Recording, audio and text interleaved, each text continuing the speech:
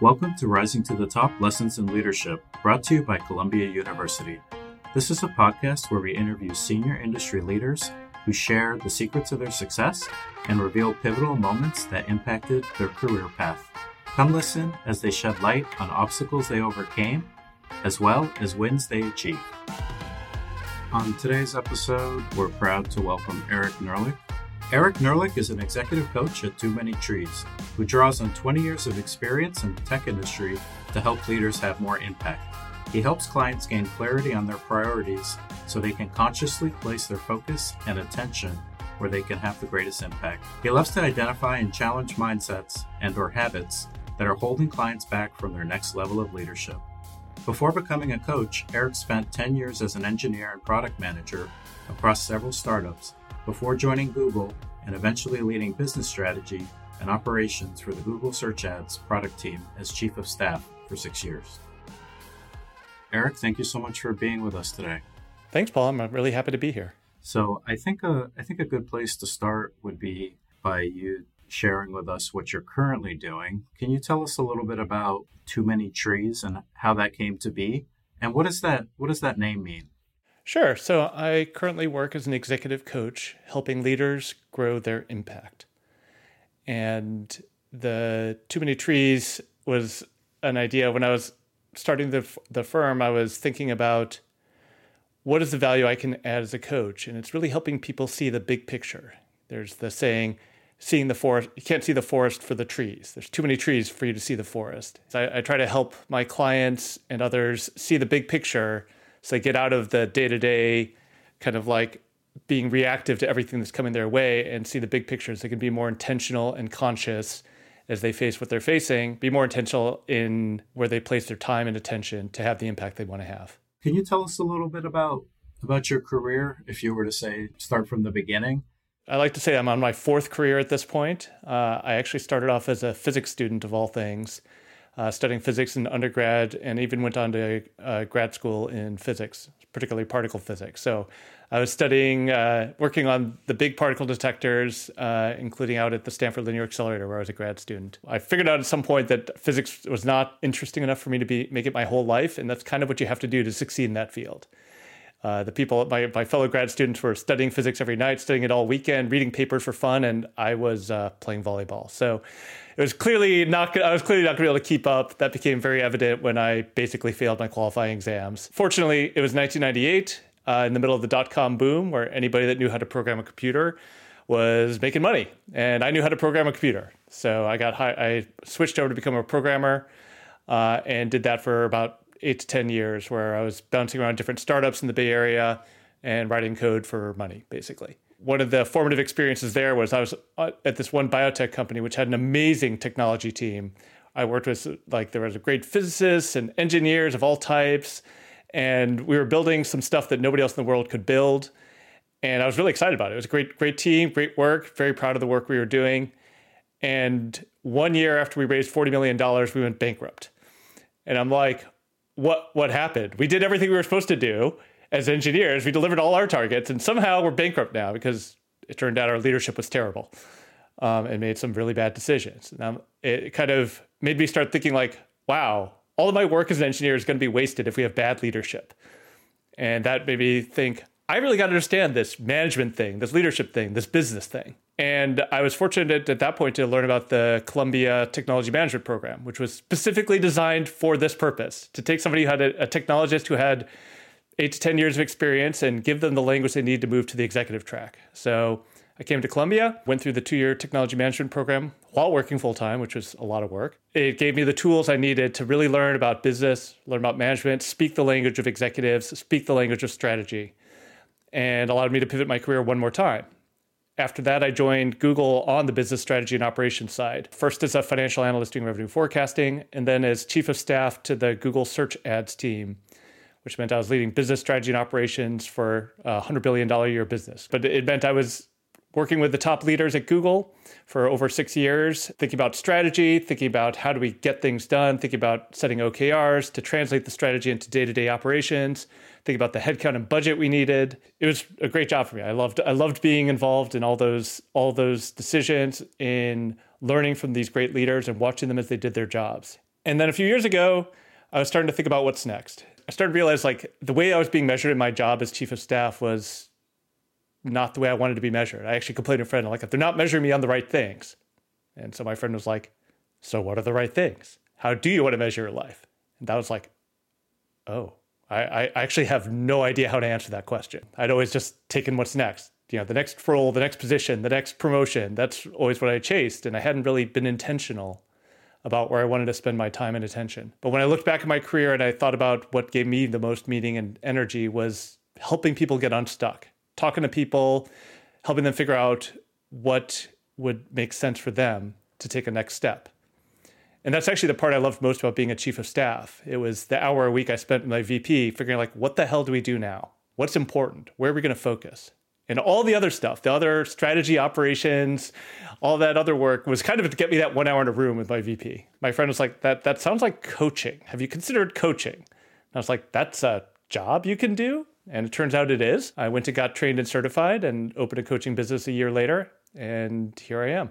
Wow. There's a lot of, you said a lot of interesting things there. I wanted to go back or start by going back to the time that you spent at SPS in the tech management program. How were you able to implement what you were learning through the courses or from your classmates or from faculty? How did you then take that learning and implement it at Google or later on in your career? The main thing that the technology management program kind of emphasizes is like the technology is not an end in itself. It's to serve the business. It's to serve the customer. And so that was a really key mental shift for me. One of my professors even said, if you want to understand how executives think, you have to understand the money. And so that's when we were learning to read balance sheets and understand all the ins and outs of accounting. And he's like, you have to understand the money. And I was like, as an engineer, I didn't understand the money. I'm like, no, we just build cool stuff and that's what matters. So it actually did influence my next position because when I was looking for a job, I saw this job at Google that was a financial analyst role, but it was forecasting revenue. I was like, if I have to analyze and forecast the revenue, I'm going to really understand the money. And I bet that's going to help. And that turned out to be absolutely 1000% true. 6 months after I joined Google, I was in the room with Eric Schmidt and Patrick Pichette, the CEO and CFO of Google, presenting on revenue because every month they want to know what's going on in revenue. It was like top of mind for them. And little old me was all of a sudden in these top level executive discussions because I knew about the money. So it was very much a turning point in my career to really understand the money and therefore translate that into greater influence because that's what those executives cared about. And it directly translated me getting that chief of staff role because the VP that hired me had worked with me in these meetings to talk about revenue. And he's like, you understand my business. Come help me run the business. The tech management program was critical in kind of pivoting to understand those are the executive concerns and really learning how to do that. You also mentioned that it took you a while to realize what was important to you and what you enjoyed. And your friends said that maybe what you enjoyed is coaching. Why do you think it took you so long to get to that point? Is it just do you feel like you were hyper focused on what had to happen next and just like grinding that you didn't have time for that self-reflection? Yeah, I think that's a lot of it. I'm a typical high achiever in that I like exceeding expectations, like going for that gold star. And so I kind of define myself by what other people are asking of me. My manager wants me to do this. I say, great, let me do it.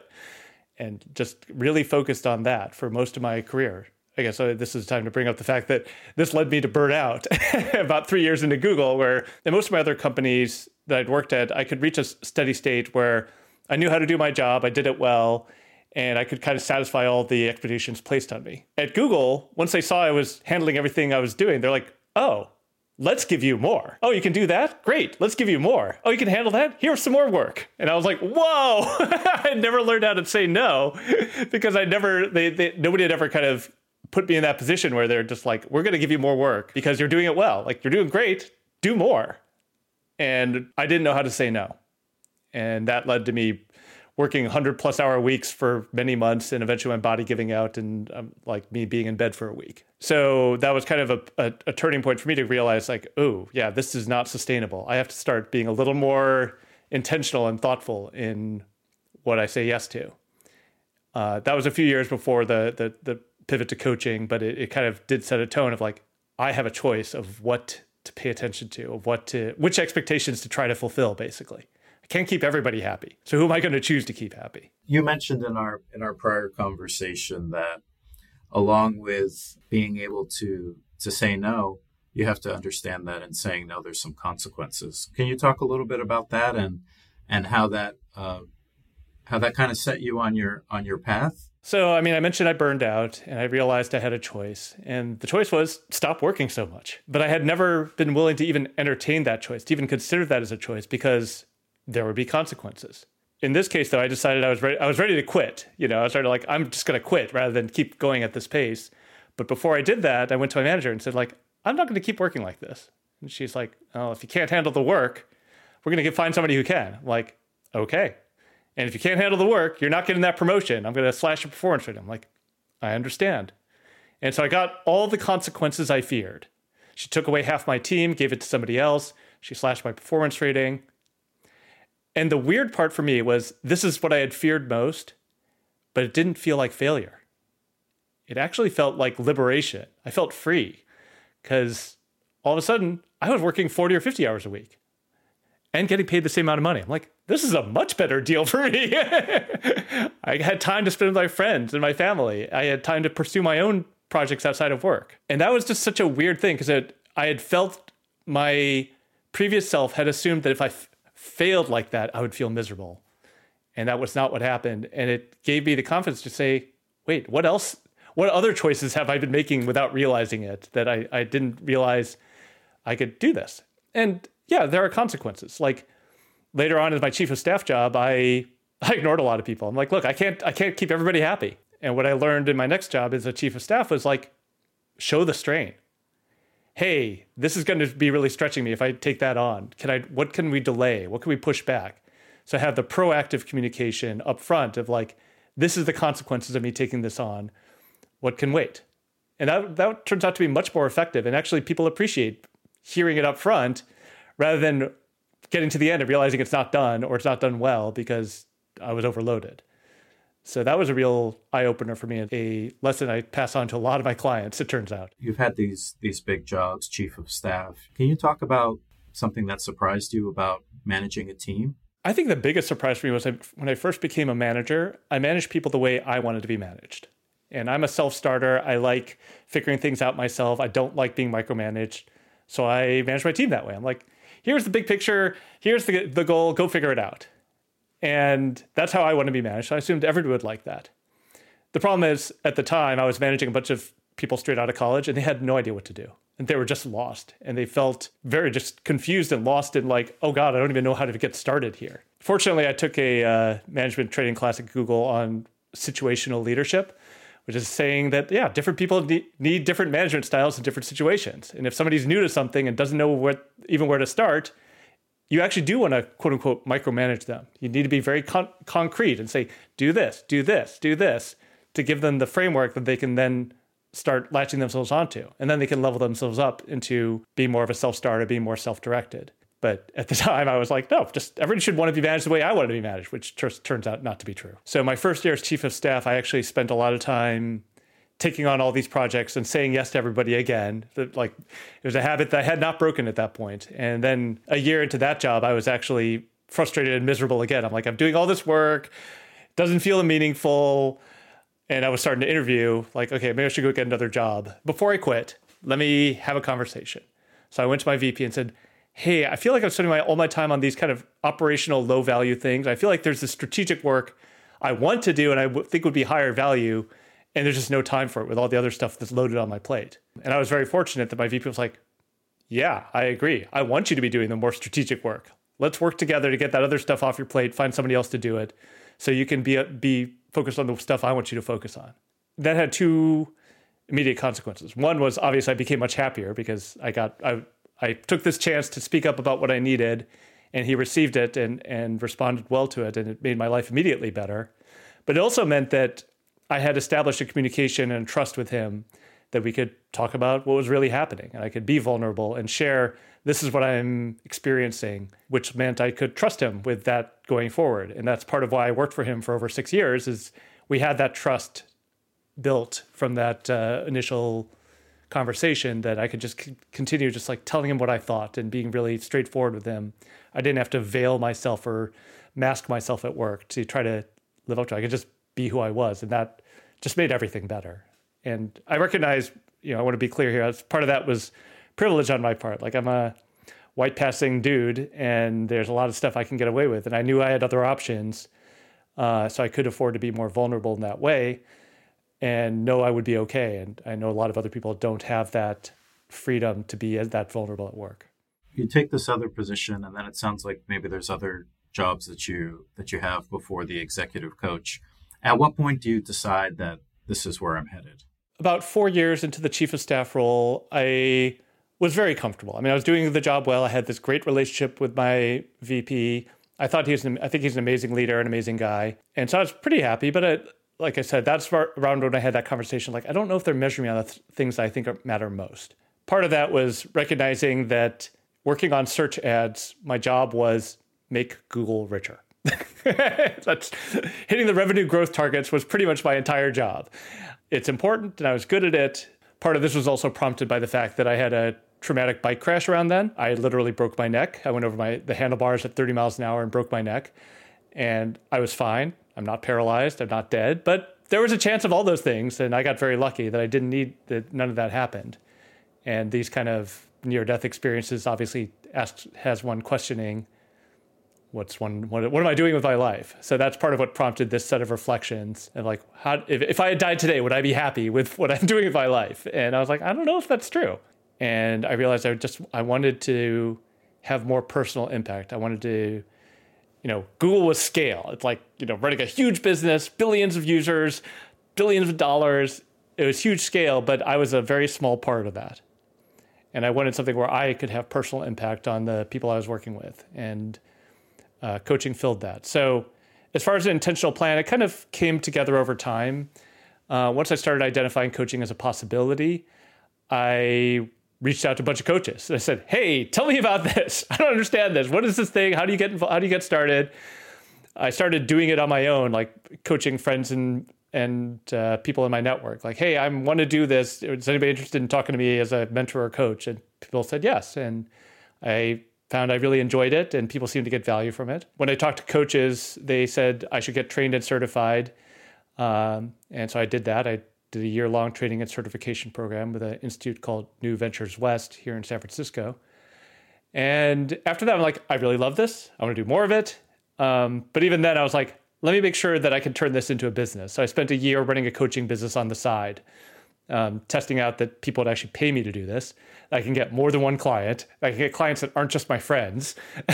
And once I had kind of established all that, then I pulled the trigger and decided to become self-employed. Which qualities do you think you possess that make you a good coach? I would say a couple things. One, because of my varied background, I can take a lot of different perspectives. I know what it means to be the engineer. I know what it is to be on the product team. I know what it is to be on the finance team. I know what it means to be on the business team. And so I can help my clients see different perspectives that they might not know from their own perspective. If they've been an engineer their whole life, they might not understand, why does revenue matter? And I can help explain that. A lot of my clients like working with me because I've had experience at tech companies. Like a lot of coaches actually come from an HR background or psychology background, which is great and very important, but it means they don't necessarily speak the language of the tech people I often work with. But I think most of all, one of my clients put it beautifully at some point. He's like, what I like about you is that you make it clear you see my perspective. You share what I'm seeing. You're looking at things the same way I am. And then you turn my head and help me see a new perspective from where I am. And that's really what I try to do, is really understand viscerally where my client is today and offer them a new perspective that offers them a possibility that they didn't see from where they currently are. When we spoke earlier, you talked about clarity and focus. Can you share with us how this has impacted your work and also your personal life? Because I know you mentioned at some point, I don't know if it predated the bicycle incident, but I know you mentioned that you were in a relationship and you decided like, all right, this relationship is moving forward. And I want to make sure that I have time for that. So clarity and focus was kind of an idea I came up with actually a couple of years into being an executive coach, because people kept on asking me like, what do you see in the most effective leaders that separates them from everybody else?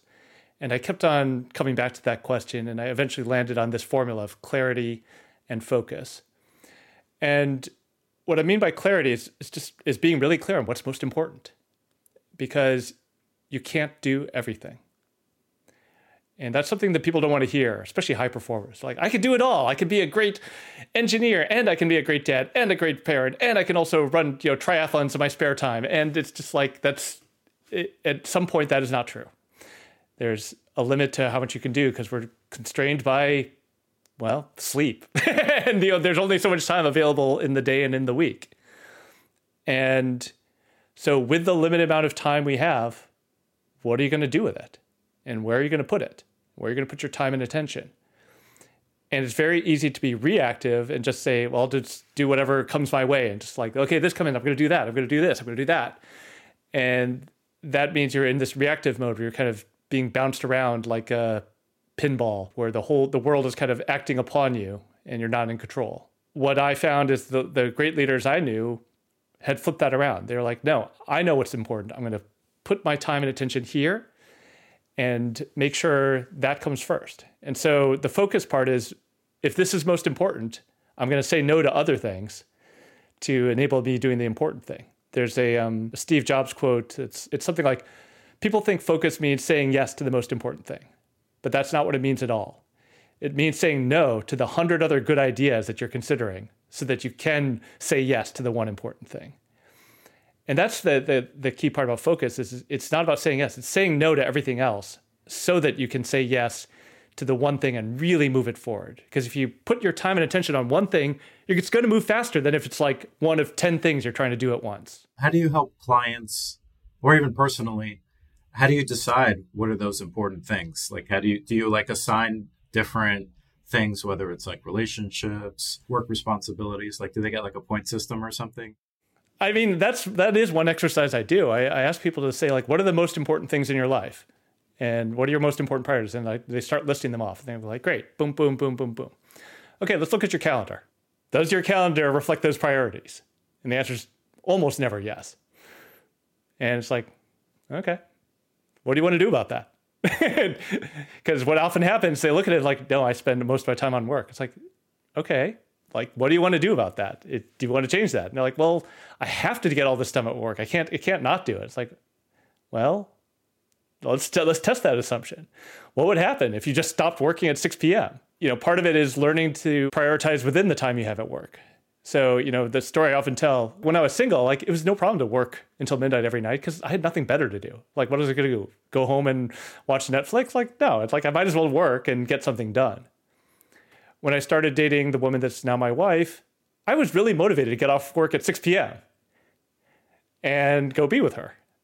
And it turned out I got about 90 to 95% of the same amount of work done, the important work done, because I just did it first. I stopped goofing around during the day. I stopped dealing with emails, and I would blow off meetings that weren't important so that I could get stuff done so I could go be with my girlfriend. And I think this is a generalizable truth. I mean, people have done studies now, like, of the 4-day work week, and they've shown that people are actually pretty much as productive and sometimes more productive on a 4-day work week as they are on a 5-day work week, because it turns out hours worked is not the right way to measure most of the work that we do these days. Thought work is not measured by the clock. It's not measured by output. It's not measured by, like, I put in this much time and I get this much output. It's like, can I put my time and attention on the stuff that really matters, the stuff that has impact? Being more rested and actually having time to think and reflect turns out to make you better at that, not worse. I wanted to know if you had any advice that you would like to share with Columbia students about how they can make the most of their time at Columbia. I guess what I would say is, like, it's about the people in the end. Like, the material is great and that you're going to learn a lot by what you study in class, but I'll be honest that a lot of what I studied in class, I don't remember the details. Like, I've got the books behind me. Like, I can look them up if I need to. But what sticks with you are the people. And so make the time to be with your classmates. Take the time to actually go to a professor's office hours. They're there to help. They want to talk to you. A lot of people don't take advantage of that. And they can be great mentors and people that you connect with and get advice from for the next several decades. It's not just a transactional thing right now where it's like you go to their class and you get an A and that's it. Create the relationships that will serve you for decades, I guess, is maybe the advice I would give. I know that you have a book that you've been working on that's going to be releasing in the upcoming months. Can you talk a little bit about that? Yeah, the title is You Have a Choice, Beyond Hard Work to Meaningful Impact. And it's sharing a lot of what we've talked about in this in this recording so far. It's really this idea of when you feel stuck and you don't feel you have a choice, let's look at what's actually keeping you from making different choices. So in my case, when I was burning out, the rule I had for myself was like, I have to do everything my manager says, no matter what. And I didn't question that rule until I was lying in bed sick after burning out. And I was like, wait a second, why do I have to do that? Well, what is so important to me about this promotion that I'm willing to sacrifice my health, my friends, my family to get the promotion? And once I said, I don't have to do that, like that was like a light bulb moment for like, oh, I can make a different choice here. And as we talked about, then I modified the rule. I have to do everything my manager says unless I accept the consequences of not doing so. And then I accepted the consequences. And it turned out as poorly as I expected, and yet it felt really good.